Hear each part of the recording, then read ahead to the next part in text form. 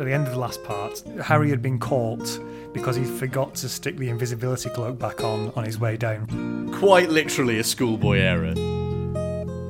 Presumably, there's like wild celebrations in the Hufflepuff table when they walk into the Great Hall and see the change, and suddenly they knock bottom for the first time ever. Yeah, there's sort of this puzzled look falls over their faces, and then they have to try and remember how to gloat. So if I go over to him, I put the finger in his face and go, ah. Is that about right? Let me try it.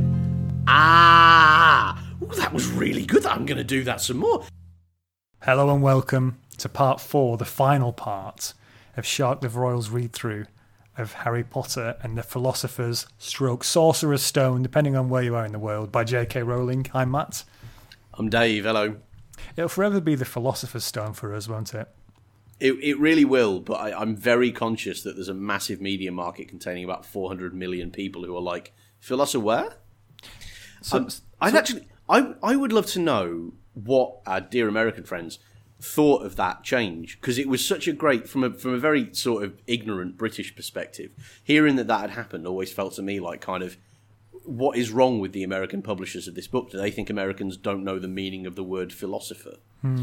And like, does that make it less appealing to people? It loses me a bit. Yeah. Well, any insight? Let us know. We've got ways of contacting us, sharklivroyalpodcast@gmail.com. There's also us on Twitter @sharklivroyal, and exciting announcement, which I'll tell you more about at the end because I don't want to bore you with it now. But Facebook, we're on there. We're back and we're bad on Facebook. So we're back. No, Matt, I think it's fair to say, as our 60 followers on Facebook will say, we have always been bad at Facebook. That has always been the case. We are back on Facebook. There's a few messages that we've had over the years which I haven't looked at as well, which I'll get into at the end. But so this episode we're going from chapter 15, the Forbidden Forest, until the end of the book. At the end we will go through a few extra bits and pieces, including your reviews and a few from around the internet, which are always good value. And if you come in for us for the first time, come on. You got 3. I mean, you can, if you want to listen to just the last part, do. But I would strongly advise you go back and listen to the first 3, because we've come a long way with Harry. And we have in quite a short period of time as well. I think one of the things that struck me the most about this book is that it just moves at this absolutely spanking pace. Like, she's really not an ounce of fat on it. Yeah. By comparison, and we've spoken of this before, of course. By comparison with the like hyper frustration engendered in me by the size of book 4 and 5 particularly. This is just, it was so surreal to be like, every time I finished a section for it, I was like, that was really quick and really entertaining and extraordinarily well written. This is brilliant. Yeah, and I was amazed, particularly this last part, when we get to the sort of final sort of scene, or the final sort of adventure. I was amazed that was just one chapter. I always thought that was the last third of the book, but it really does move at a pace.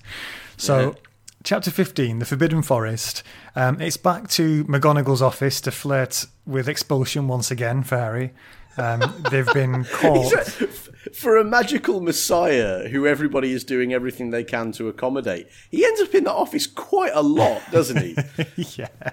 Are the rules somehow opaque? Is he just not sure how to behave when he's not locked in a cupboard under the stairs? Yeah, it feels like this time McGonagall should have just looked up and gone, you're not helping yourself, Harry, here. You're not helping yourself. Yes, listen, at a certain point, you have to blame the criminal, Harry. So here we go. Yeah. Yeah, so if you remember the last part, at the end of the last part, the Harry had been caught because he forgot to stick the invisibility cloak back on his way down from Quite literally a schoolboy error, isn't it? Now we've done Ron a disservice here, because Ron's nothing to do with this. He's not involved in the caper because I think he's in hospital, isn't he still?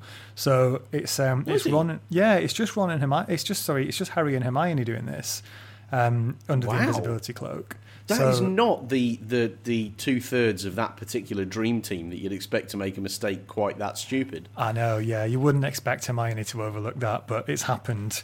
So it means... Well, she lacks guile, though, doesn't she? Yeah. She's strong within the lines, but you take her into the great blue yonder, and she has no idea what to do.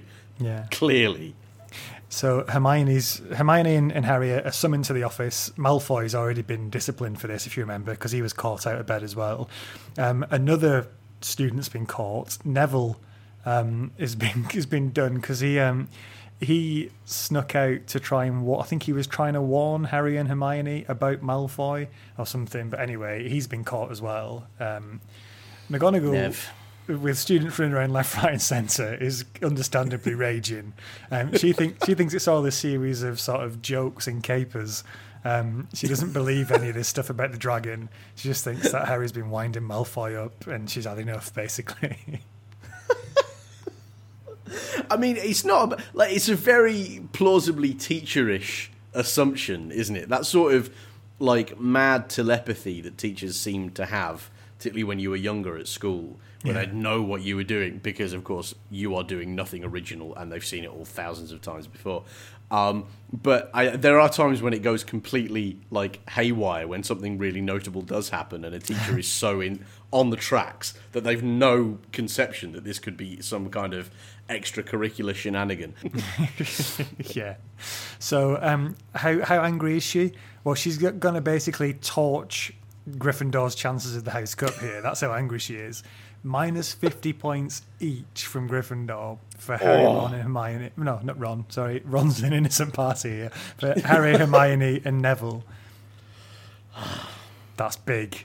That's a big move from McGonagall, who has broken all the rules to give Gryffindor a better chance at winning this for the last 2 months. So presumably there's a very, very sort of limited system of punishment for teachers for bending these rules themselves, right? Like, because she clearly fears no reprisal for trying to rig the game and then completely undermining that rigging of the game. As if this was the school that I went to, where I had a middle school between like about 9 and 13, I am pretty sure that there would have been a book running on it, and that is why all of these points will have been deducted or added on or not. Just imagine McGonagall sitting there going, listen, I've actually put a fairly massive hedge on for us to come fourth, so I'm afraid, goodness, it's going to be an unprecedentedly enormous 50 points off for all of you, and I will be buying myself a boat this year, take me back across that lake in luxury, so thanks very much. Yeah, I felt bad for Harry and Hermione a bit here. I felt really bad for little Neville. Because you know he's got a minus 50 here, and he's going to cop it even worse than the other two because he's already downtrodden. But also, he's got no cred at all to trade against, has he, Neville? Yeah, but also like he's out to try and help these people who he thinks might be his friends, and then McGonagall says, "Oh, they've just been winding everyone up," and he thinks that they've been lying to him as well. So even like the people he thought were his friends, he sort of you see him look really hurt. And I was like, "Oh, I just wanted to give him a hug." Felt really bad for him. Yeah, no, solid. And Harry in the middle of this is desperately trying to signal with his eyebrows that he's not just a horrendous human being who's been taking advantage of this sweet-natured, downtrodden boy. Yeah. But it doesn't work, and Neville is heartbroken. Now, this is a disaster for Harry Potter's approval ratings. They go through the floor. Everyone suddenly hates him at school. Presumably, there's like wild celebrations from the Hufflepuff table when they walk into the Great Hall and see the change, and suddenly they knock bottom for the first time ever. That's amazing. Just walking in, and suddenly there's sort of this puzzled look falls over their faces, and then they have to try and remember how to cheer and gloat. And just be like, so if I go over to him, I put the finger in his face and go, ah, is that about right? Let me try it. Yeah. Ah, ooh, that was really good. I'm going to do that some more. Hey lads, we should try and win some of these games occasionally. That felt brilliant. Third place. They can almost touch that bronze medal. It's within touching. They've never in June. They've never been this close to third place before. That's incredible. How good it feels not to be holding the wooden spoon. So yeah, everyone hates Harry and Hermione and poor Neville. I like this line, only Ron stood by him. Even though Ron wasn't involved, he's still sort of bang up for sort of his best boy. He's absolutely thick as thieves. It's just great. Wingman 10 out of 10 behaviour there from Ron Weasley. Yeah, ride or die, Ron Weasley. That's right. It's bad boys. Bringing us to the question, Matthew, which out of Harry and Ron is Martin Lawrence and which is Will Smith? I could never pick between them, if I'm honest. I could not decide which one's got to go where there, because they're both absolutely epic characters. That's completely true. Sorry, carry on. So Harry's wandering about, feeling a bit sorry for himself at this sudden change in events. He hears a conversation in Quirrell's classroom. It's Professor Quirrell, who sounds upset about something. He's being bullied by someone, and he says, all right, I'll give in or whatever. And then he leaves, and Harry doesn't see anyone else, but he sees an open door the other side of the classroom and assumes it must be Snape getting his way. So he's another step closer to getting what he needs to get his hands on the Philosopher's Stone, Sorcerer's Stone, whatever. Hermione straight away is like, just take it to Dumbledore now. She's had enough of breaking the rules. She is solidly back within the lines, isn't she? She's like, this is how Vernon Dursleys get born. This one poorly judged shenanigan, aged 11, and she's like, no, absolutely not. There'll be no hijinks around here. If I see a jink, it needs to be medium or lower, at most. Yeah. So they're going to go to Dumbledore, but first they've got detention. 11 o'clock in the evening. They've got to meet at the entrance to the Great Hall. Filch, sorry, go on. Just before we get into the mechanics of this sort of Magnificent Seven behind enemy lines approach to discipline in school for first years. Yeah. What is my question? I think I just what with about 18 exclamation marks and question marks behind it. So the idea is you get given a detention, and it's not this like really boring, let's keep them in after school, let's prevent them from doing the sports they like or anything. It's not punishment as such. It happens at night, and you are dragooned into being like freelance security for the school. That feels like a punishment to me, to be fair. I mean, given what we discover is out there in even the ostensibly friendly presences that are apparently out there in the forest, as we discover. But how did this system come to be? How bad? Where's the threshold between like having to do 200 lines and being sent out in the middle of the night to do like your detention starts at 11 o'clock. I have some questions about the child protection policies of this school. And mind you, I have these questions despite the fact that we've already learned this is a school who thinks it's appropriate to dump babies on doorsteps with a note propped on top, and that'll do it for child protection for the next decade. The magic word, you've got to grow up fast. Also, Dave, this is the 90s, don't forget, so... Oh, are we doing this? Have we reached, Matt? Is this the threshold where you and I, as children of the 90s, have reached the moment where there's a threshold where we can start talking about it as though it was the Wild West? Oh yeah, because that's always to happen. Yeah, and because that has happened with there's people older than me who talk about their upbringing in the 70s that just make it sound like it was Nam. And now, are we allowed to do that with the 90s? Have we reached that magic age? Yeah. The badass 90s where detention involved, freelance security, as you say. So they're off out. Absolutely, yeah. Off out to got do kneecapped once when I was doing that. It was awful. It was awful.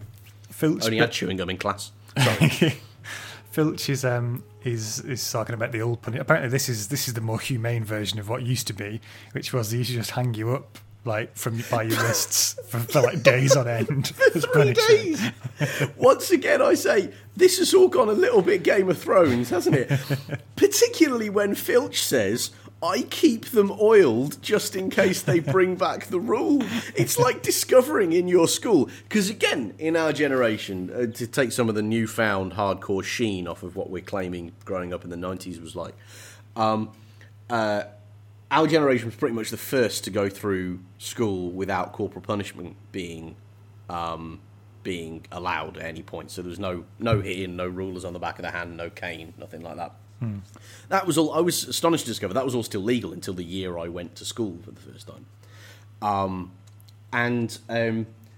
So this would be like discovering now that the school caretaker is so angry about that change that happened in like the early 90s that he's kept a cane like in a special presentation case, like polished and just ready to go at a moment's notice in case the headmaster or a senior member of staff should totally lose their marbles and decide that only beating children will do the job.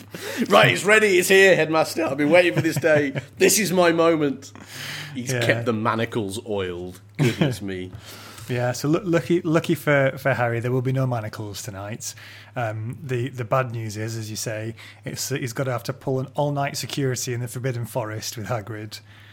What could possibly go wrong? And it starts by Hagrid saying, "There's a dying unicorn in there. We're going to have to go and finish it off."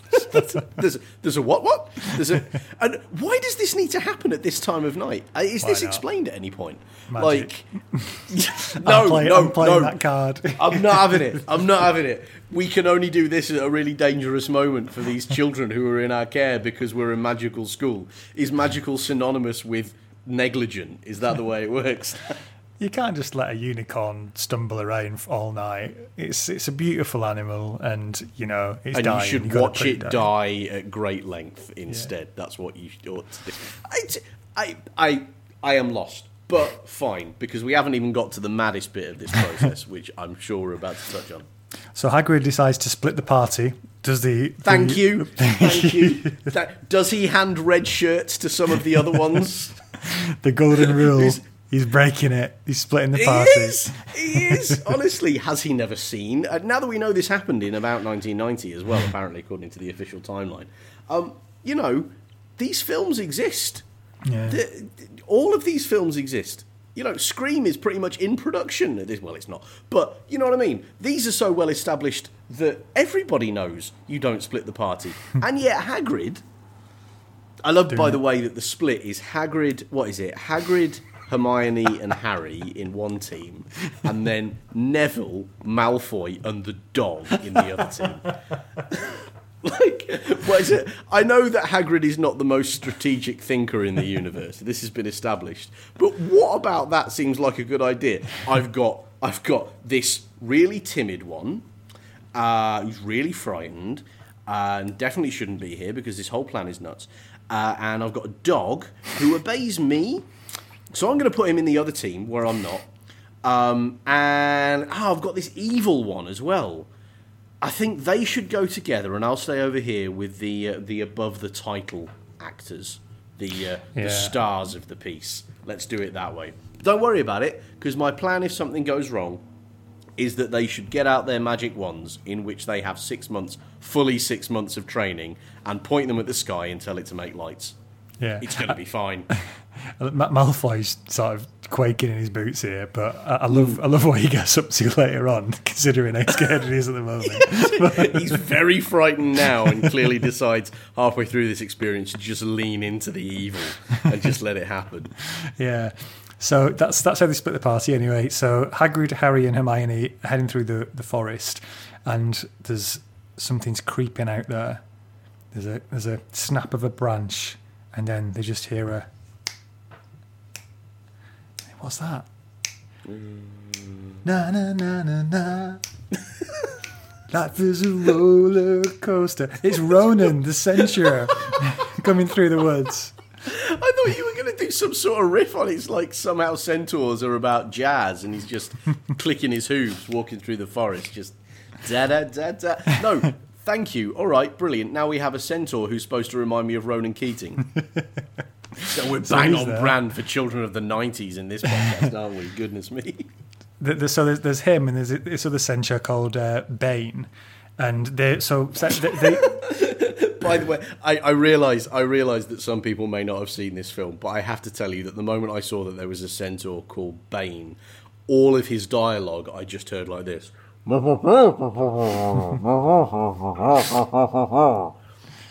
you go. It brought a dramatic tinge to it, I don't mind telling you.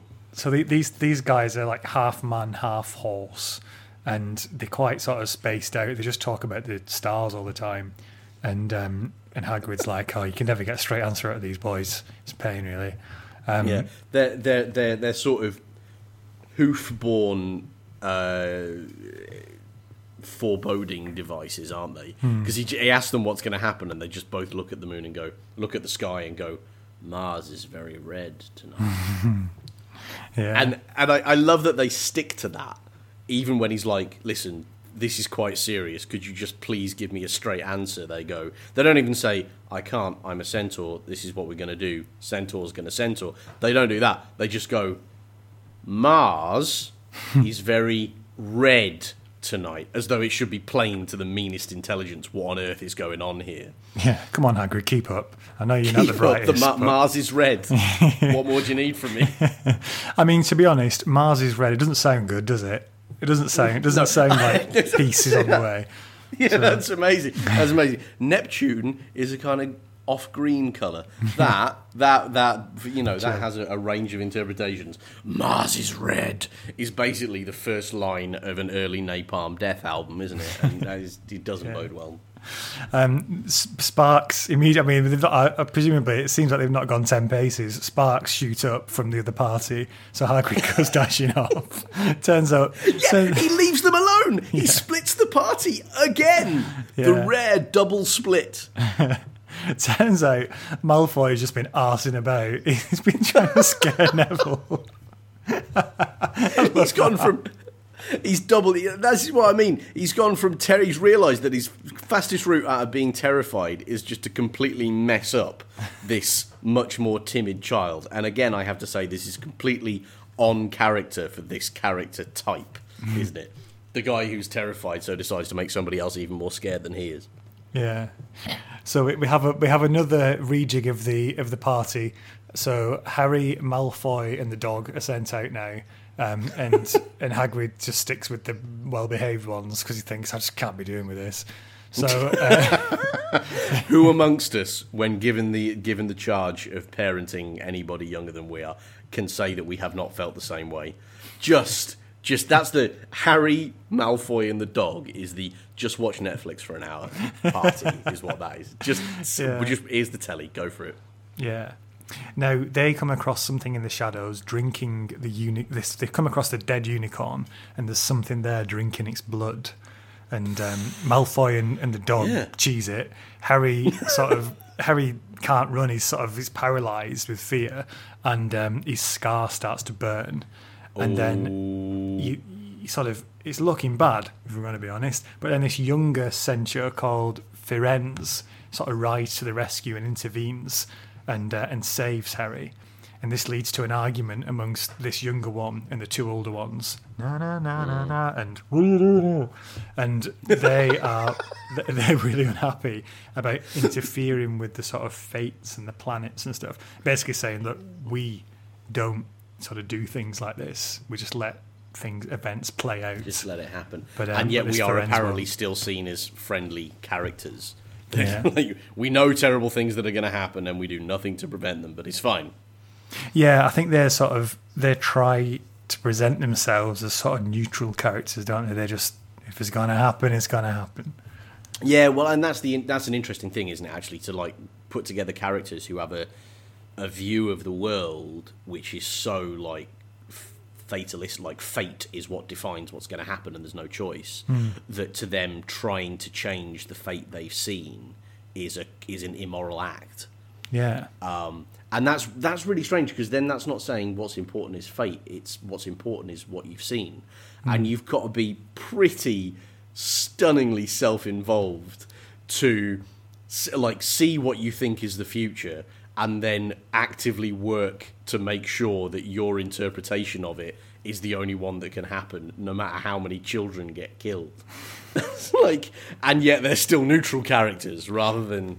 I think the centaurs might be about as evil as anybody else, to be honest. But I don't think that's what they do. They're not actively trying to make sure that happens. They're just not going to interfere either way. So, if that was the case, Firenze should be sort of giving him a nudge towards this creature to finish him off. But Firenze, well, that's what I mean. But he gets in trouble, doesn't he, for messing with it? Like, yeah, they're sort of like, Bane and Ronan are telling him that it was wrong to interfere with what might have happened to Harry, as he was standing there in the presence of somebody that apparently thinks it's completely appropriate to drink unicorn blood.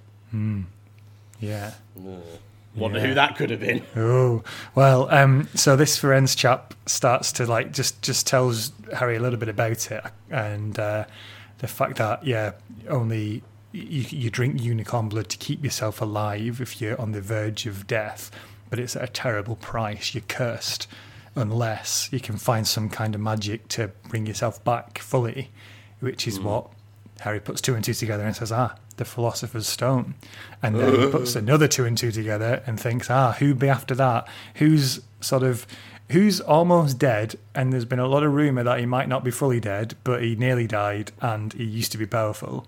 There's only one name springs to mind, and no one really wants to say it, but it's Voldemort.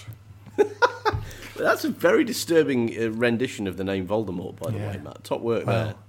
You've got a future on Ghost Trains, I think. So they all meet up, back to the Great Hall. They fill Ron in on what's been going on. Ron's just been sort of chilling in the hall. He's, free. That's the scene I want to see. Ron is in the Great Hall with his feet up in front of the fire going, I'll tell you what, there is something to be said for not getting into hijinks, isn't there, occasionally? Just chilling. Yeah, it's going to be hard for even the most hijinks-averse person to avoid them now, because they go back to bed, and what's that neatly folded up on Harry's pillow?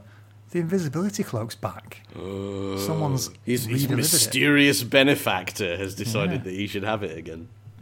To chapter 16, Through the Trapdoor.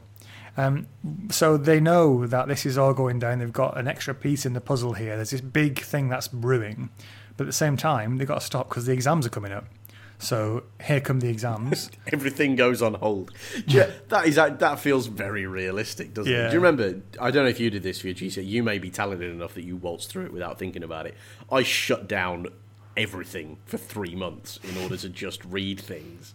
And this was very reminiscent of that. It's like, listen, I may have an unglimpsed and very impressive destiny ahead of me, and yes, the guy who killed my parents and nearly killed me may be abroad around the place.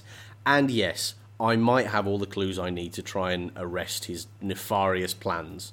Equally, however, this exam's not going to take itself. So can we just put it on hold for 2 weeks? And he does! And whatever, Voldemort just having drunk the unicorn blood deals with his horrible curse, while everybody, instead of going on with the rest of the plan, while everybody takes their exams. That was very public-spirited of Voldemort, actually.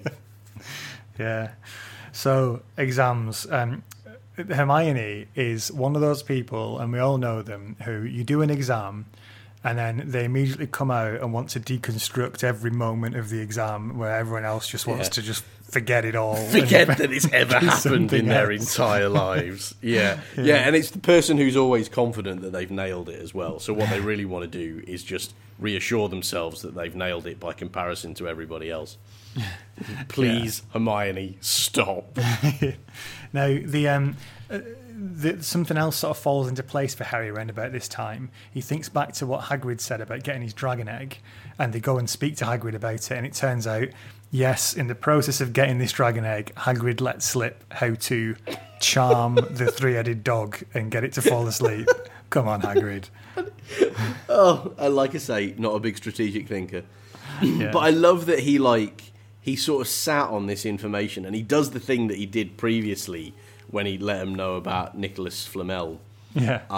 Where he sort of acts as though he's told them something that he shouldn't tell them because he knows more than they do. When this is the point where he should be going, I think you've probably got more chops than I have in this area. Have you got any advice for me? But he's still like, no, you're not supposed to. You kids aren't supposed to know that. Only a responsible adult like me is supposed to know that. Yeah.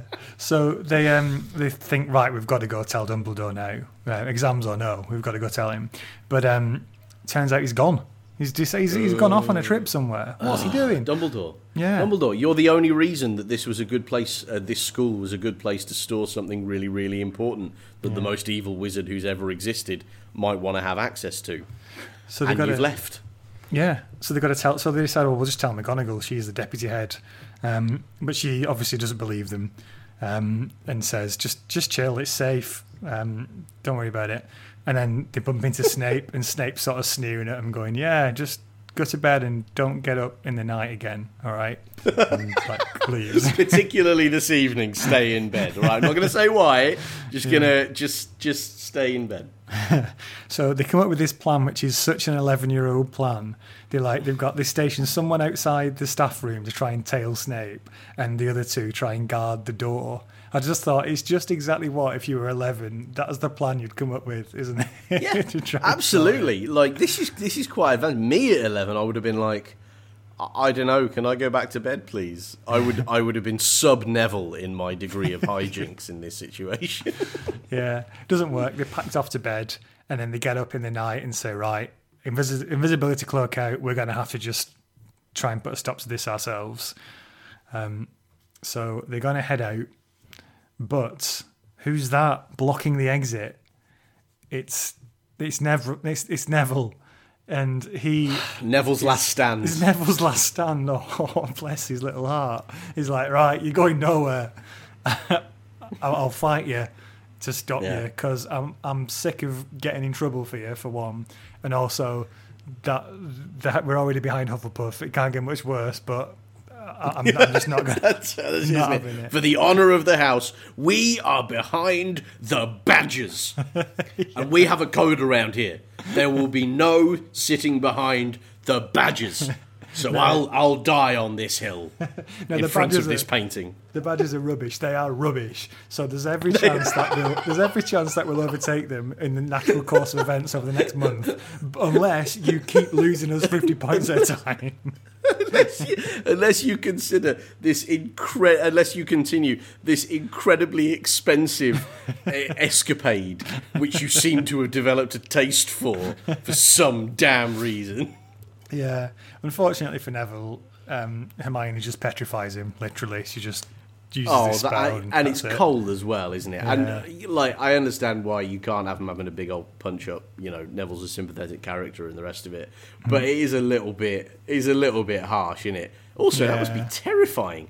Imagine, because this is very much a gateway drug for Hermione Granger, isn't it? Who knows what she's going to do now that she's worked out that anybody who gets in the way, she can essentially terrifyingly freeze for a period of time.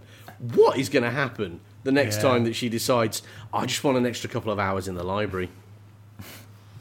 Yeah, so Neville's lying there, staring up at the ceiling, thinking, hello, hospital wing, my old friend, on the way again. The other three... I wonder if I'll get frequent flyer miles this time. Usual, is it, Neville? Yeah. So they head out under the cloak. They pass Peeves, and Peeves can sense them. He's like, are you a ghoulie? Are you a ghosty? Are you a wee student beastie? Who is it? And Harry does this amazing impression of this guy we've not mentioned before, but one of the ghosts is called the Bloody Baron, who runs Slytherin. Presumably runs it like some kind of crime syndicate. He sounds particularly frightening, his ghost. But he basically drops the Bloody Baron impression and Peeves him.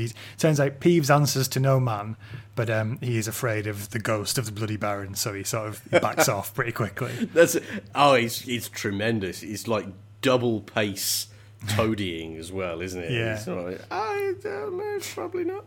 Isn't he like, your bloodliness, or something like that? Your bloodliness. Oh, goodness. Yeah. So they get to the dog. The dog's awake, but there's a discarded harp, I think, nearby. So they use Hagrid's little flute to put the dog back to sleep, climb down there. Yeah, which I feel is the moment for us to reflect on the fact that Hagrid's contribution to the security of this really, really important thing is a dog who falls asleep immediately when you play music. Yeah. Like, if you've got a ringtone that goes off while he's in there, he'll be asleep by the time you get to the end of the do-do-do-do-do-do-do-do-do. Yeah. Well, that's that. I mean, I guess that's why you put it first instead of making it the last ditch thing. But you could get past this apparently terrifying underworld dog by whistling absent-mindedly. It's incredible. Yeah, but to be honest, who, when confronted with a snarling three-headed dog, is going to decide to whistle whimsically? Nonchalantly whistling. Or break out the guitar even. You're just not going to do it. Absolutely. Listen, who knows Wonderwall? Hey, let's go for it. Yeah. So they head past that, and then they basically have to go through a series of challenges to get to the end. I remember really enjoying reading this when I was a child, just thinking, oh, I wonder how they're going to get out of this one, and then I wonder what the next challenge is. So yes. there's the herbology. That feeling all the way through all of it, I just loved this. Just like I say, absolutely spanking pace, and not more than half a page before something else really enjoyable happens. Yeah. So there's the herbology challenge, which is this plant called Devil's Snare that the more you fight, the tighter it grabs you. So you just need to know to chill, and then it'll let you out. Just be chill. Just chill. No, you've got to chill out and then light a fire. Right? Isn't that the thing that Hermione actually has to do to get her to leave him alone? There's that as well. And then there's so just very gently light a fire. Yeah. Then there's the charms one, which is it's a series of flying keys, and there's some handily placed brooms next to it. So you've got to fly around and catch the key that opens the door. So they do that. I hadn't thought of the handily placed brooms, but that is slightly curious, isn't it? Like, let's put the key to this thing at the top of the room, and then and then make it easy, because presumably a really powerful wizard going through there could just levitate or something, right? But let's make sure that the kids can get it as well. You know, there's got to be a chance. It feels like it's less sort of a security thing, a more sort of a series of challenges to prove you're worthy, to be honest. But it is set up as security. The next one is a wizard chess, like giant wizard chess, where you've got to play a part in it. You've got to sort of play one of the pieces. And I quite like how the pieces are like do brutally beat each other up as well. In the film, they just did it. The pieces explode each other just because presumably it was at that time just too difficult to do CGI fighting chess pieces. Chess pieces actually having a fist fight would have been quite a sight, wouldn't it? But and obviously far too difficult to get across the board. It turns out Ron sort of plays the game to get everybody there. But plays a blinder as well, doesn't he? Yeah, absolutely amazing. Good old Ron. But he ends up having to sacrifice himself to get the other two across the board, which is a big moment. It's a really big moment, and you feel like, oh wow, that's amazing. I remember when I first read it, and then I used to think it was remarkably quicker. They were like, oh, it'll be fine, let's keep going. So they just leave him lying there and make a run for it. Yeah, I thought that was a bit odd, like particularly since they don't. I mean, no, they do know the stakes. I suppose they're very sort of focused on let's prevent this evil thing from occurring. Yeah. But it is. I think that's also. I mean, that is cold. Just like Ron, you've been crushed by a magical. What is it? Is it the horse? Oh no, it's the queen, isn't it? Yeah. Scary, blank-faced, magically animated stone queen has just swept you aside like so much rubble. You're good for half an hour, because evil gotta finish it off. Got to sort the evil out. So they sort the evil out. They head through Quirrell's challenge, which is another troll. He's a he loves a troll. Loves a troll. That's how it's called anyway. So they don't have to deal with that. And then my favourite challenge, actually, which never made it into the film, Snape's challenge, which is 7 bottles of liquid, and you got to pick the one that opens the way forward and opens the way back. And if you drink from any of the others, you're either going to die of horrible poison or just have a mouthful of nettle wine, which is probably close to the same thing. Close to the same thing. Yeah, exactly. Yeah, I like this. I mean, I like it because it's logic, and I love what Hermione says, which is that most really powerful wizards would be completely stumped by this because the very last thing they apply to the world is logic.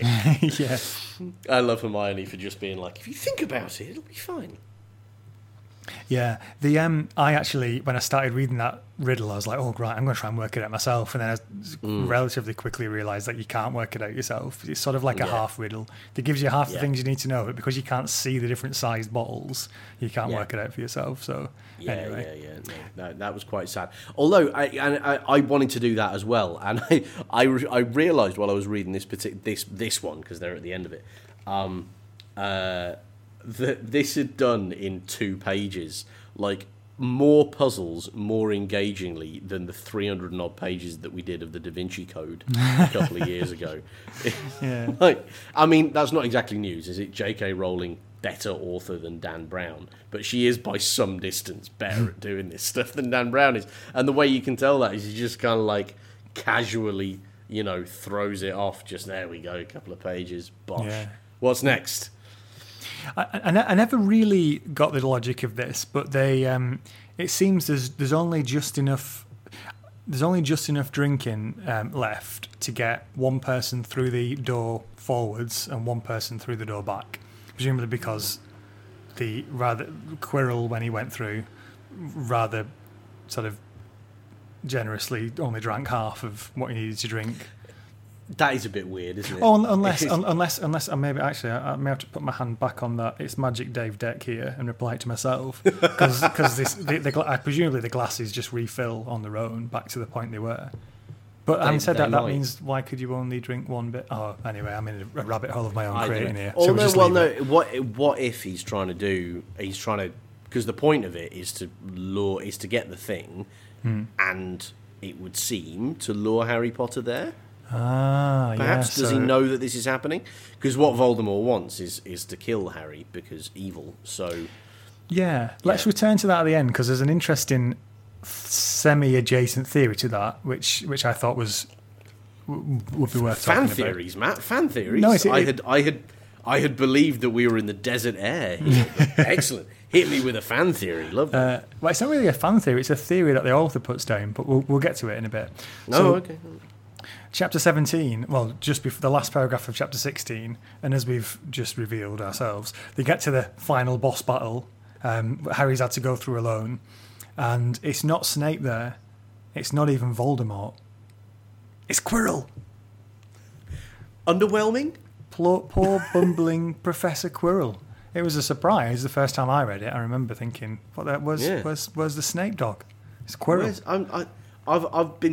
You've given me both a clear wrong 'un and a really clear wrong 'un, a big bad and a little bad, and a fairly unimpressive guy with cloth wrapped around his head, and it's the unimpressive guy. Okay, yeah. All right. Okay. But he immediately slides into the classic "I'm the big bad. Now let me explain my evil plan to tremendous. Monologuing 101.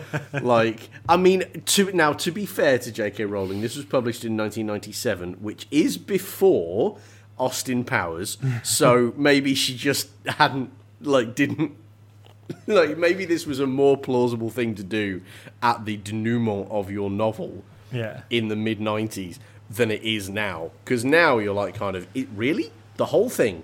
Just for no reason. This is what I'm doing because I need to at this point.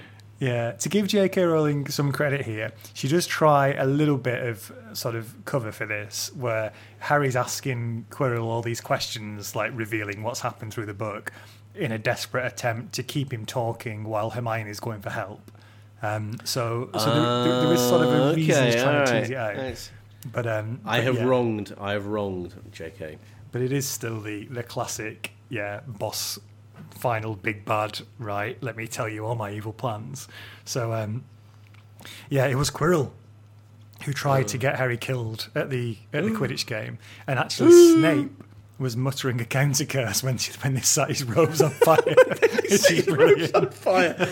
Strategic misstep.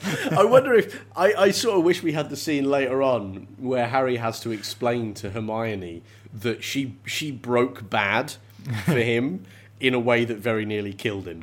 Just like, do you know what, Herms? Maybe stick to your instincts in the future, because honestly, that was very nearly very bad for me. Yeah. And Snape decided to referee the next game to basically better protect Harry. That's backing yourself, that, isn't it, from Snape? Yeah. I can handle this. It was Quirrell who let the troll in, and Snape sort of got wind of what he was up to, so went up to the 3rd floor to head him off, and that's where he got bit by the dog. And then that's where they sort of, a bit further on as we go through the chapter, there's the further reveals about, why Snape was trying to help rather than, or certainly trying to protect Harry rather than hurt him. But it's a twist. Yeah, we now turn our attention to, there's another item in this room. It's the latch of Manglethorpe. It's the mirror of Harry's head. That's there, and that's the final. This is the Dumbledore challenge, and Quirrell can't work out what to do. And this is where Harry keeps trying to keep him talking to buy some time to hopefully have help arrive. It was, Snape was in the forest trying to sort of bring Quirrell back into the Hogwarts fold, it turns out. Snape does hate Harry. That is actually true. But it's just not enough to kill him. There's not enough to kill him. But yeah, we'll find out why a bit later on. What have I put here? Argument in Class, Volume 1. Oh, that's the Voldemort. So that argument in class, it was Quirrell arguing with Voldemort, apparently. And Harry's like, what, Voldemort was in the school? And I like this. Quirrell's going, he's with me wherever I go.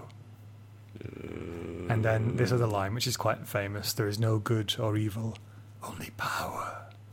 And then his voice, use the boy. Right, and I know Voldemort is a very imposing character. Everybody's very, very frightened of him, but there is a reason, given the way he appears at the end of this book, that J.K. Rowling has set him up as somebody that everybody's so terrified of, because otherwise this would fail the laugh test fairly spectacularly, I think. Like, unimpressive character has a face on the back of his own head that's whispering things that he should do. Use the boy. I like the fact that Voldemort says here, "See what I've become." Isn't that even he's like, furious? So he's being presented here. Look at me. Just look at me. Don't look at me. Being carried around on the back of this cretin's head for the last 6 months. It's so good, isn't it? It's so good. And of course, in that line, there's no good or evil, only power, is such a snappy summary of like the whole crisis that people are gonna, the whole arc that they're about to embark on, and what evil looks like in this universe is just amazing. Yeah.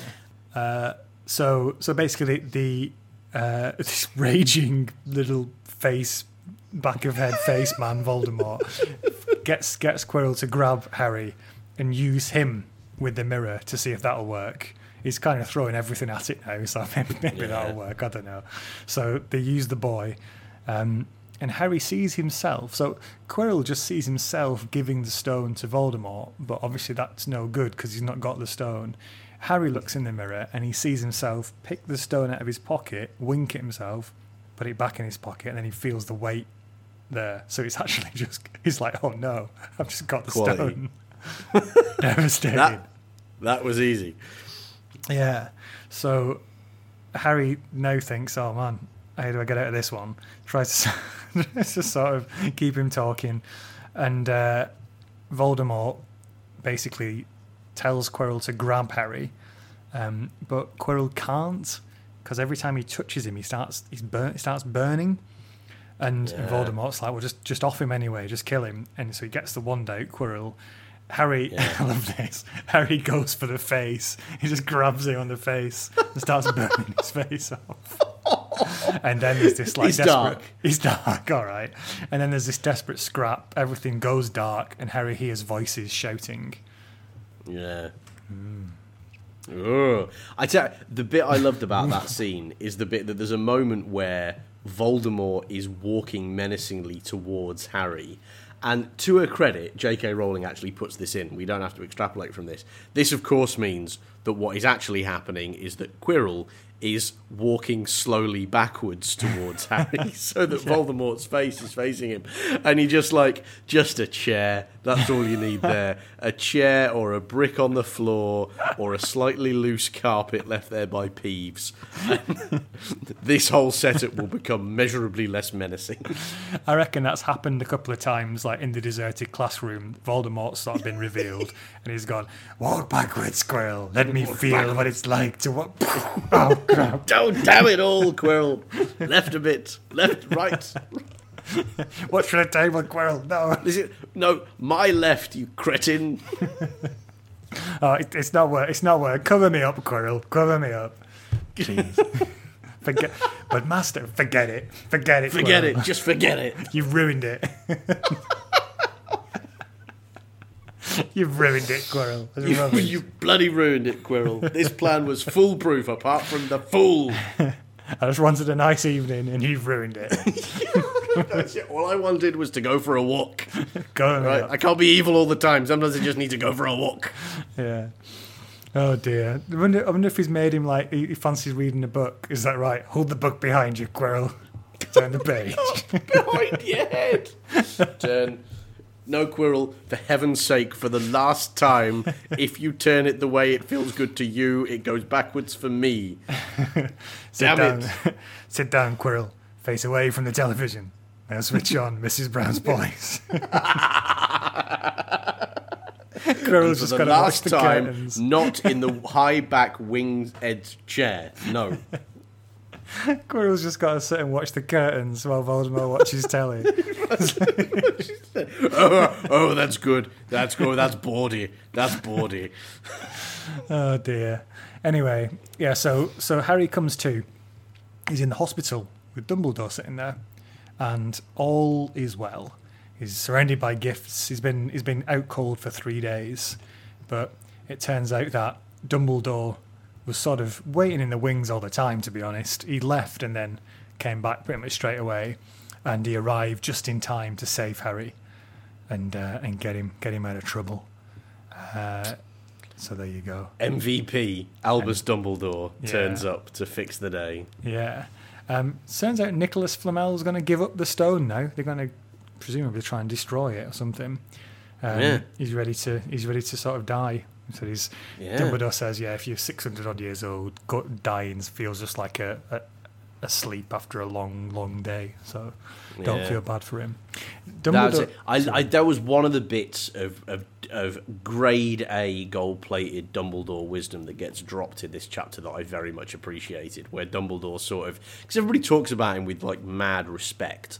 Yeah. And he's kind of been this sort of, clearly very respected but also fairly absent-minded character who's kind of twinkling his way through the situation.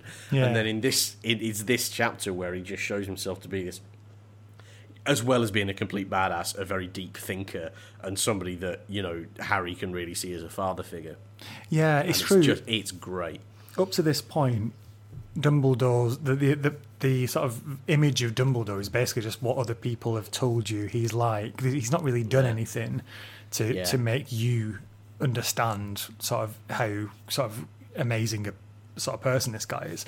But this exchange is the first glimpse of just why he's so well thought of and respected, isn't it? The fact he just pops up at the end to save the day, but also this sort of these conversations. So there's that one. There's also, he says about how people, the things people more often are chasing are money and sort of extending their life, but perhaps the things that we want are often the things that aren't the best for us. And also he's sort of quiet. Little piece of advice or comment about the Voldemort thing, where Harry sort of hesitates saying his name, and he says, "No, say the name, Harry. Just not saying it increases the fear of it." Yeah, and I think that I actually found extraordinarily powerful and really quite moving, like that. And then there's a couple of things that are a bit later on, I think, where it says, all it needs is another person to turn up ready to fight what looks like a losing battle, and maybe he'll never come back. And of course that's not where the series is facing. But that idea of it being a a purposeful thing to do something that is apparently pointless. I just that really got me in the feels. I don't mind telling you, that was really like, there was something quite deep in that, I thought, and it was just, yeah. So Dumbledore, having drifted through the book, now comes out at the end with not only with "I'm the most powerful wizard there is," but also with "I am the wisest person you will ever meet." Yeah, and he does have a bit of a heart-to-heart with Harry here. He's saying, look, I'll tell you, ask me anything, and if I can, I'll answer it, of any questions. And then the first thing Harry asks is, why did Voldemort want to kill me? And Dumbledore sort of sighs and says, I can't, the first question, I can't answer that at the moment, you're too young. I can't answer that because this is a 7-book series, and some stuff... There's some stuff that I need to really frustratingly trail in book 4 and then finally answer in book 6, and that's just the way it's going to be.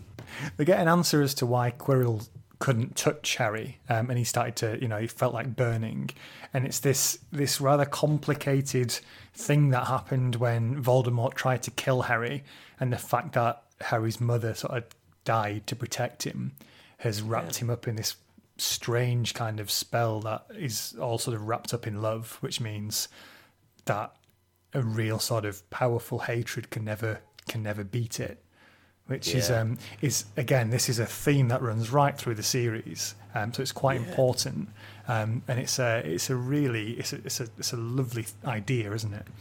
Absolutely, yeah. And then this was the other bit, of course, that really kind of really made me, as I say, got me in the feels, was I think there's something really very beautiful about that, but actually something even, the reason it's beautiful is that it's got ballast in it, it's got weight in it, and the weight in it is what he says about why Voldemort can't, like, he says that Voldemort doesn't understand it.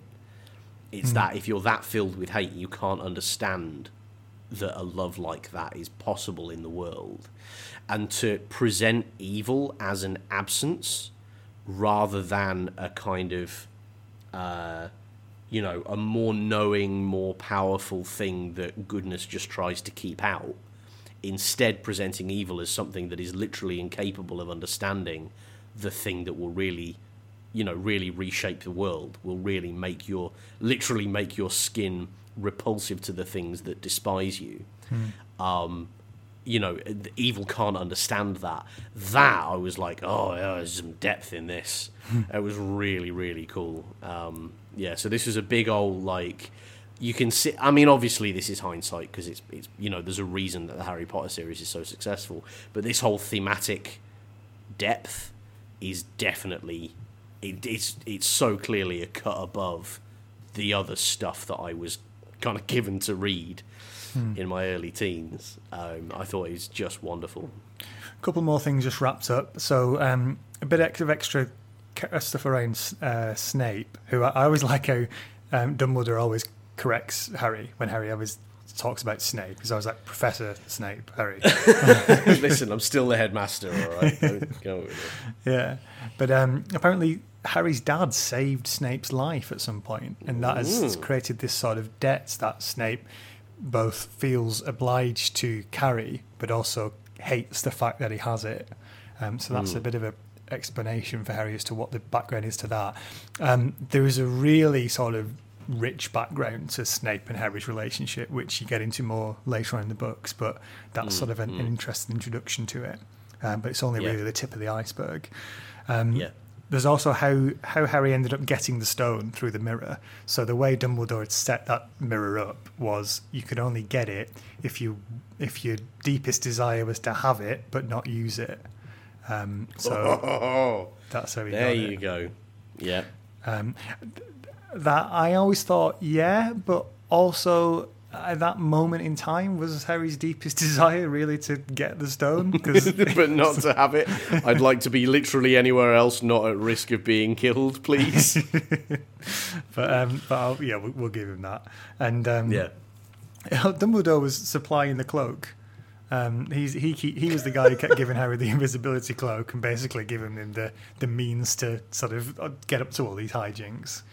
And this is the interesting thing. I think this might be it's Hermione and Ron come in after Dumbledore exits stage right, and then they have this discussion, but they think maybe Dumbledore set the whole thing up, so sort of could have intervened earlier, but wanted to sort of give him a run at it, basically. Which kind of tracks, because he did turn up in the nick of time, and it feels like he's too clever to not notice this stuff going on. But at the same time, that feels, in a school that has quickly developed a reputation for recklessness around the safety of its kids, this one's another big one, isn't it? Absolutely, yeah. And it's very like if this is the theory now, to go alongside the It's Magic Dave deck, we've got the don't worry about it, Dumbledore knows what he's doing deck, which obviously I'm bang alongside, but that is quite. Are we sure he knows what he's doing? Because if he does, there's no peril in anything that happens, and if he doesn't, then he's really, really irresponsibly reckless. Like, those are our options. I think that this is one of the things I really like about this book series, because at this point in the book, at this point in the series, you as an 11-year-old, you are expected to think Dumbledore always knows what he's doing, and he set this up because he is the adult who we can all trust and know that everything's fine because he knows what to do.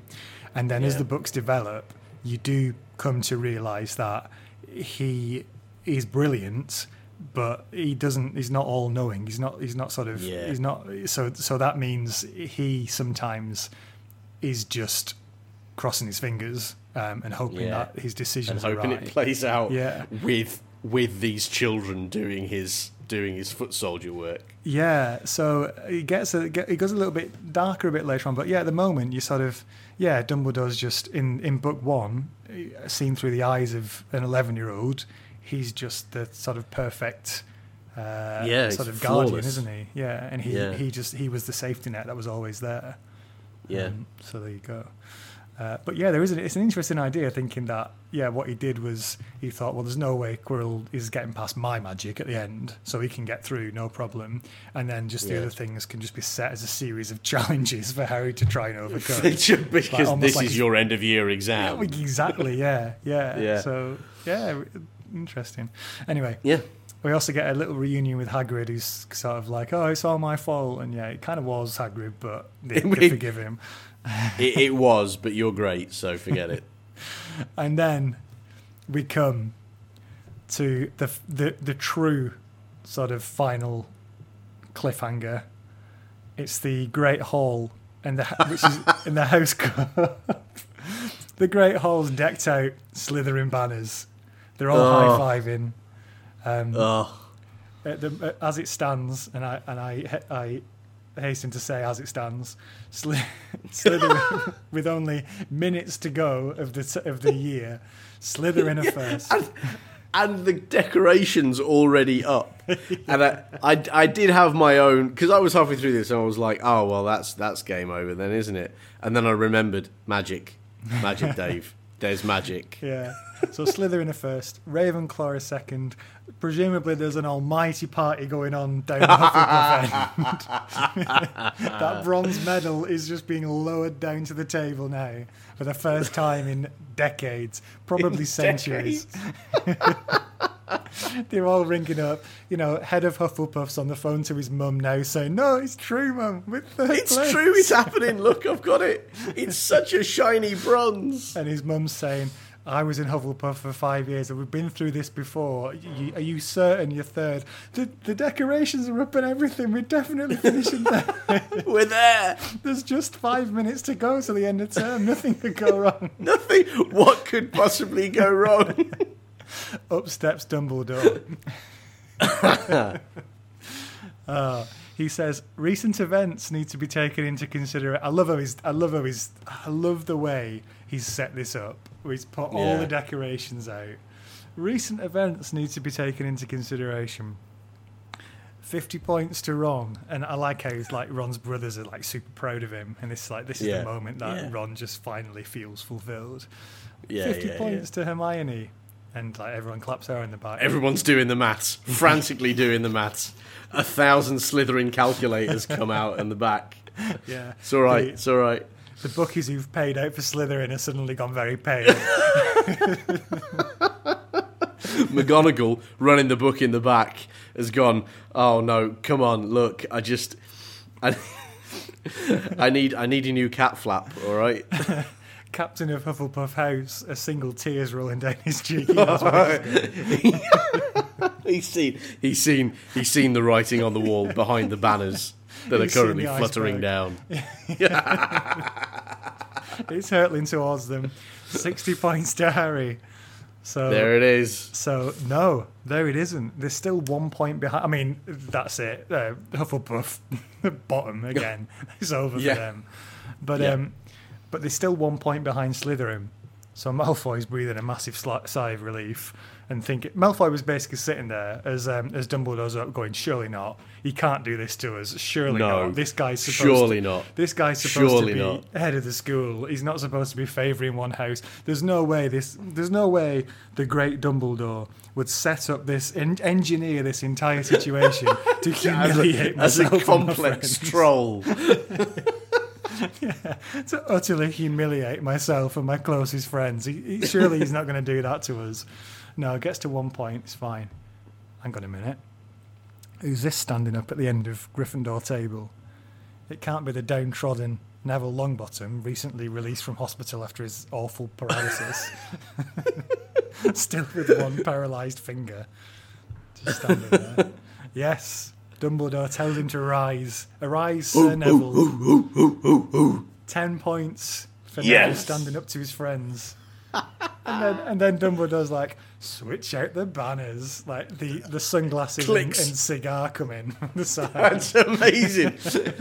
Clicks fingers, ruins dreams, moonwalks off to Tenerife for a holiday. That is how an experienced head teacher enters the summer holidays there, isn't it? And it is no wonder that Slytherin are an evil house, the way that they're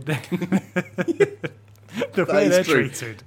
That's absolutely true. This is not a great example of an apparently benevolent character giving evil a chance to reform itself. He's more like, what you all deserve is the most almighty trolling from probably the greatest wizard who's ever been alive. Yeah. How do you like them apples? There's screaming, there's cheering. There's one discarded mobile phone with just a voice going, Chris, what's happened? What's happened? Are you third? Have you got it? Are you third?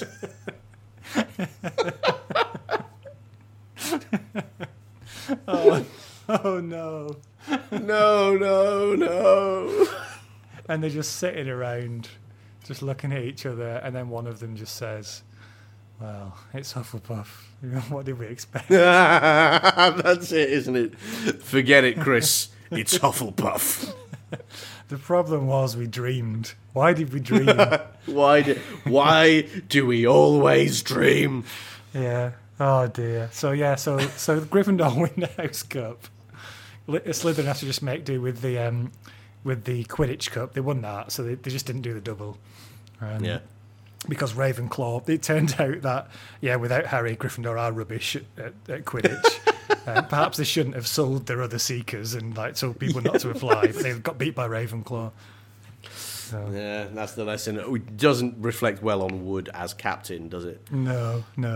Turns out exam results come out, and Hermione's done brilliantly, of course, and Harry and Ron have done well enough, so they're happy with that. And the year ends and they're off home, and Harry's got a little bit of extra knowledge because he knows he's got to go back to the Dursleys. Bit of a sort of sad note to end on, but for the fact that he knows he can't use magic outside of school, but they don't. Welcome to the House of Fun. So ends Harry Potter and the Philosopher's Stone. There you go. That was it. That was a really fun ride. I really enjoyed that. How was it for you? That was absolutely cracking, wasn't it? Yeah, I just really, like I say, never let up the pace. But not just about the set pieces, also great characters, lovely, actually really great themes there at the end. Not an ounce of fat anywhere on it. Just absolutely capered through it. Complete blast. Good stuff. And of course, any praise I give Harry Potter is yes, of course, it's a very good book. It's made billions of pounds. But it really is. I'm really astonished that I enjoyed it as much at this age. More, I think, than I did when I was the target audience for it. Exactly. Right. Well, you know what that means now. We have got reviews. We have got interaction, and we've got a few other bits and pieces to wrap up before we end our coverage of Harry Potter and the Philosopher's Stone. We'll start with Twitter. We always say, get in touch on Twitter, Facebook. Well, we forgot to check Twitter for a week or two, so there's a couple of comments that we didn't read out from Greg. The one that I think was particularly good is firstly, Greg is a loud and proud Slytherin. So from all of us at Shark Live Royal, you lost the house cup. Stick that in your pipe and smoke it.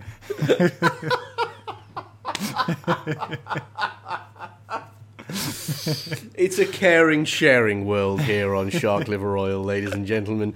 We love each and every one of you for listening to us. I also like, Greg says, playing Seeker equals babe magnet, especially when you're really the one. Isn't that right, Shark Liver Royal? Yeah, Harry's just got it all hard to argue up with that. Yeah. He's got it all wrapped up, yeah. I think it's time to do the reviews. We ask for reviews between 1 and 5 stars. We include both yours and a collection of the best I can find on the internet. And have I got a collection for you today? You won't be surprised to know that Harry Potter is predominantly a 5-star review in terms of what we've got. But there are some 1 stars. Who's done you can it, Matt? find them. You can find them. You can track them down.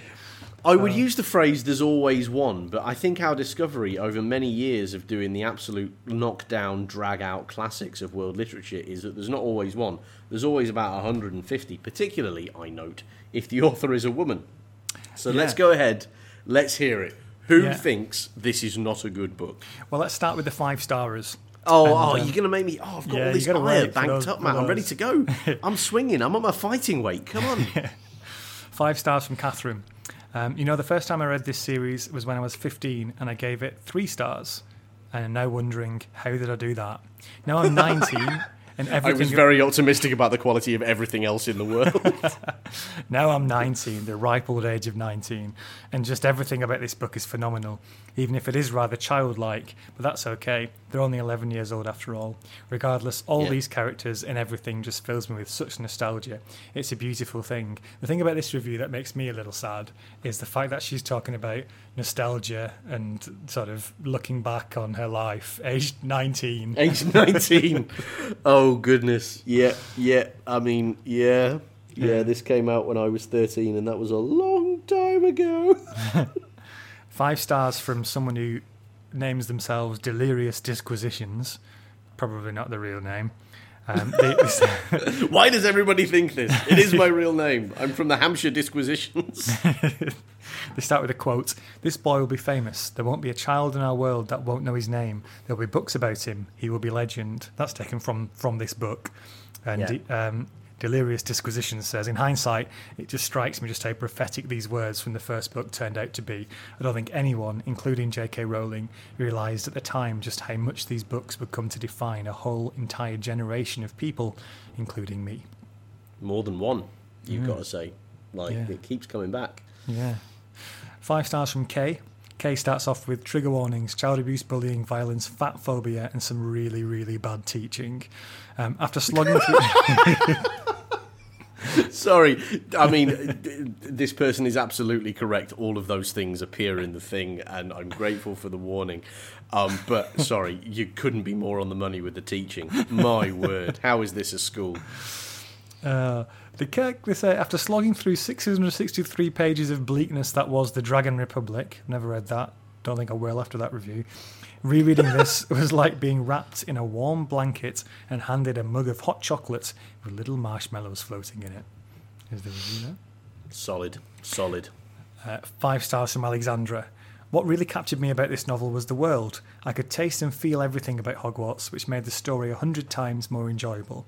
I'm sure this will be a fun series. I'm excited to get back into the wizarding world. This first Harry Potter was super short and feel good.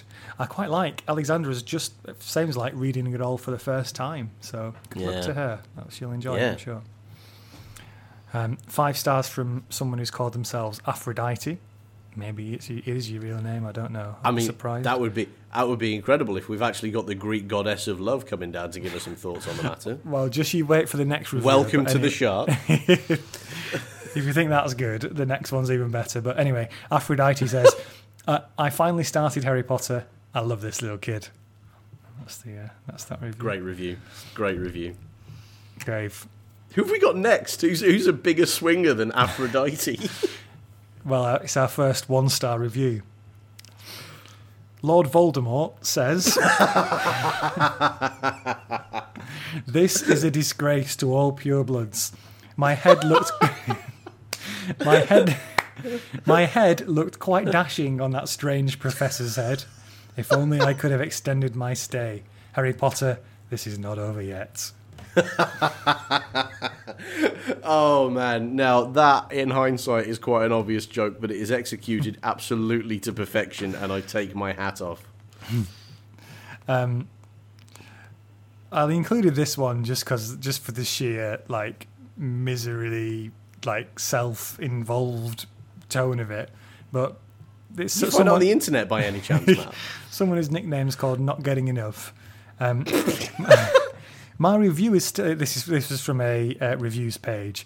My review is still hidden from this page. It was listed on the community reviews. It will be the 3rd highest voted 1-star review. In fact, since it's now been hidden for 5 years, maybe it would even be the highest. It was the highest voted negative review prior to removing it from view. Should I make a list of my reviews in order of how proud I am of them? This would be somewhere in the highest. However, that all doesn't seem the point. The fact that it had 140... What? Wait, so you read the book, cool, and you review the book, that's cool, and then what do?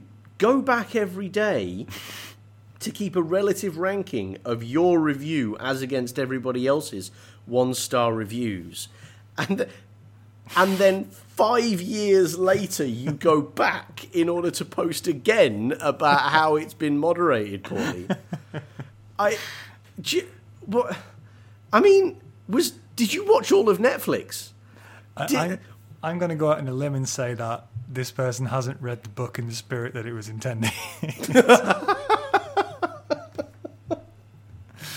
But thanks anyway for sharing that with the internet. Goodness. Gave me an exasperated laugh anyway. Chippy says, "I was bored to tears. It's definitely for kids, not adults, because it'll put you to sleep unless you haven't grown up." That's Chippy. No joke. My word. Chippy it is. There were quite a few 1-star reviews who are falling over themselves to say I was too intelligent for this book. I certainly got that impression. Hats off, I suppose.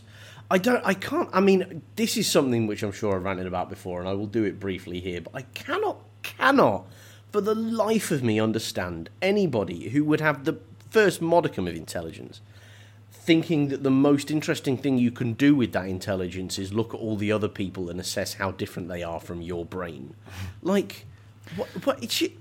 Congratulations. You read it, it wasn't for you. I'm missing the bit where you need to tell the world about that in such a way as to make yourself seem smarter, because it's not a great and very smart use of your time to go on the internet and boast about how clever you are. That is not the point of being clever. Here comes Sorry. Ran off, but goodness me. Here comes a 1-star from Tina. All right, here we go. Not enough espionage and a lack of heat. What? What? Here comes... Let it continue. Harry is about as complex and interesting as a loaf of bread. Okay, that's a good one. Okay, that's solid. I am in awe that it reached such status. Maybe I should liken it to football. entertains the masses whilst lacking any need for thought or question. Oh, shots fired. Goodness me. What I will say about Tina is you've spelt entertains INTERAINS, so people in glass houses, Tina. Oh, dearie me. Oh. Anyway, that was that. Why would you approach a book that's like, it's warm-hearted, it's nice. How do you get to 1 star? Come on. Even if it's underwhelming. 3 stars, fine, I disagree, but I can see how you get there. 1 star isn't just, this wasn't very impressive. Like, you've really got to hate something to give it 1 star. Yeah, and also football's great, and that's the end of it. So Harry, Damn right. But also, how?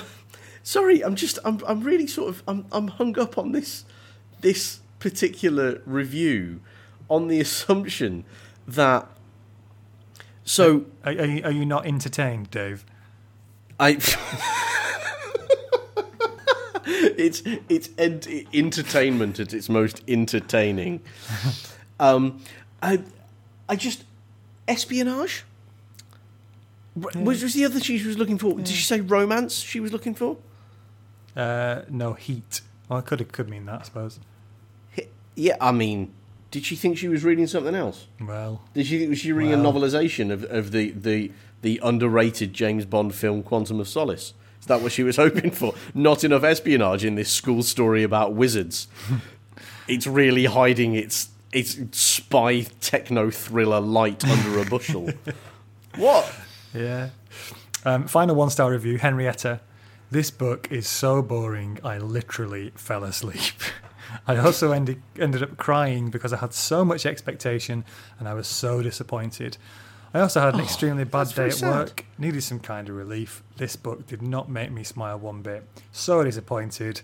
And most importantly, one should never change the story title, no matter what. I'm with you on that, Henrietta, I've got to say. Yeah.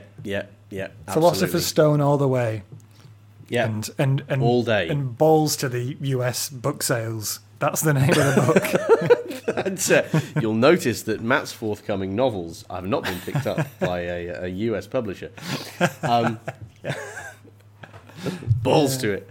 I actually feel I feel really sad about that review. That's really like, you've had a bad day, you're looking for something good, and this is so much not what you were looking for, that you read it all and then go on the internet to talk about how bad it was. I really hope you found a happier book next. Yeah, just took one look at the cover, saw Sorcerer's Stone, and was like, well, that is just a cherry on a rubbish day. Yeah, threw it through a window. And that means Harry Potter and the Crumpets of Doom won't be making it to America.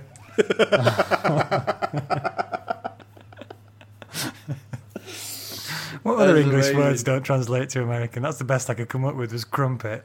I mean, I've got several, but I'm trying to keep this podcast clean, so I'll probably I'll skip it.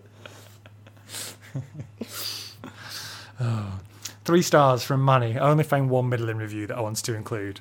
But Manny says, "Oh look, a cute, funny children's book, just the right length with a nicely constructed, self-contained plot and a good ending."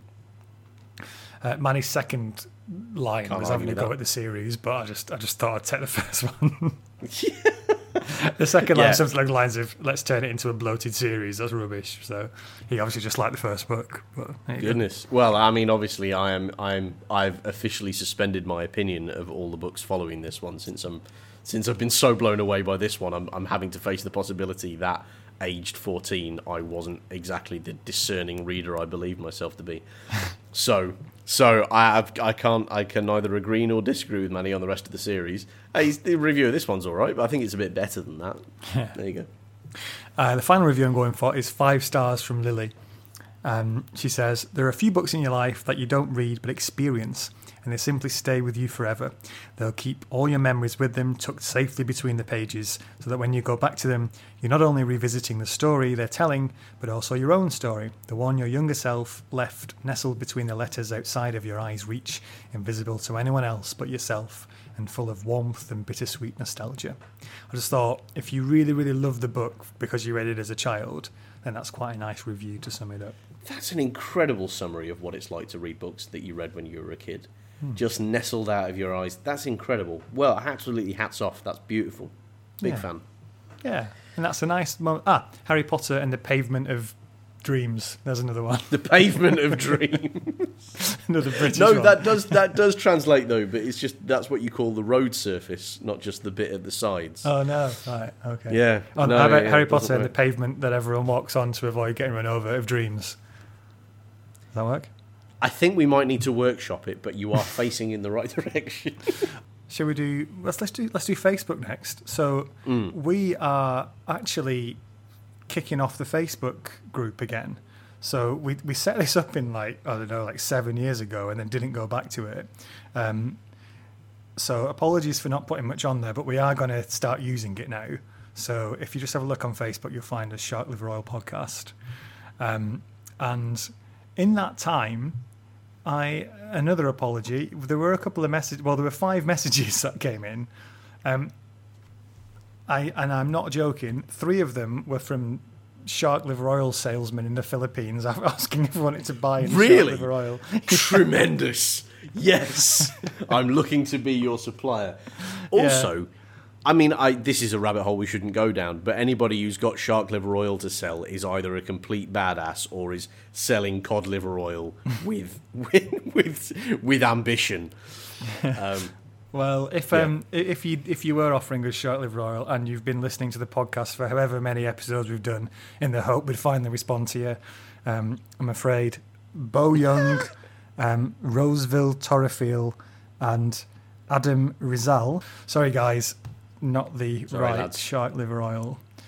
No. Hard. It's a hard world, but we are just a podcast. There's nothing we can do with that. It is kind of a hard world. I really hope that their aggressive marketing approaches have brought them prosperity elsewhere. Although I really hope that they also haven't killed any sharks. So, Yeah. Also, thanks to Emma for a series of messages that you've sent over the years, which we have rudely not responded to because we've not been on. But because we are the worst. Yeah. Emma did send us and I'm very interested in bringing this back. So you can contact us on email as well, and we often dip into the junk section of the email just to check who's been contacting us there and read out a few of those. There is one here that she's forwarded to us from Speed Trust Carrier. I cashed your check for $2.6 million this morning, deposited it as a consignment box within the Speed Trust Courier Company. You must I wondered where that 2.6 mil had gone, by the way. Well, if you want to get your hands on it, Dave, we just need to send them our name, address, picture, telephone number, identification. It says, please do not tell anybody about this. I love that. Brilliant. And let them know. Best not to boast. Let them know as soon as the check's cashed as well. So, I mean, of course. Thanks for that. That's all we've got from the Facebook bay. So yeah, if you do want to send us a message, you can send us it on Facebook as well. There is the option to do that now, or just sort of post on some of the comments that we're putting up. But that is on the way back. After a 7-year hiatus, the Facebook page is returning. And if I may, I'd like to finish off with a couple of comments that I got through based on the first couple of episodes of the podcast, if that's all right. Yeah. So the first was from Harry. Big shout out to Harry, who, on hearing my checkered history with the series as a whole, messaged to say, "I'm really hoping you get past book 4. These days, I don't meet many adults, by which I mean people capable of remembering plot details, who hasn't read the whole set." And that is a wholly appropriate burn on that account. The other, and I thought you'd appreciate this, Matt, to close out. This is from Johnny, who said, he just said this: "I love what it sounds like when you get something wrong and Matt's deliberately not saying that you've got it wrong." Has he got an example? No, he hasn't actually. He just said that. So apparently it's happening often enough that he doesn't need to give an example and can just refer to the many occasions on which I've dropped a massive clanger about plot or character. And apparently your silence speaks volumes, apparently. Well, Johnny, thank you. But there is every chance that it's just the fact that I'm not being polite, but I equally haven't realised that he's got it wrong.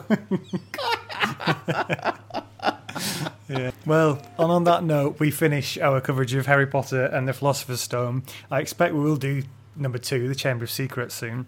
We haven't decided what book we're going to do next. We often like to rotate them around. But if you've got any suggestions yourself for books that you'd like us to do, or you'd just like to insist that we get cracking on straight away with Chamber of Secrets, then do send us a message. You've got 3 options now. You've got sharkliveroyalpodcast@gmail.com. You've got @sharkliveroyal on Twitter, or you can get us on Facebook. Shark Live Royal Podcast, I think it is. Don't forget that little sting in the tail, podcast. You don't want to be accidentally messaging back this motley collection Professional is what we are. Yeah, you don't want to be messaging this motley collection of Shark Live Royal salesmen that have been getting in touch with us. So make sure you message the podcast. Absolutely. Until then. Till then, Matt. It's been a pleasure, Dave. Absolutely.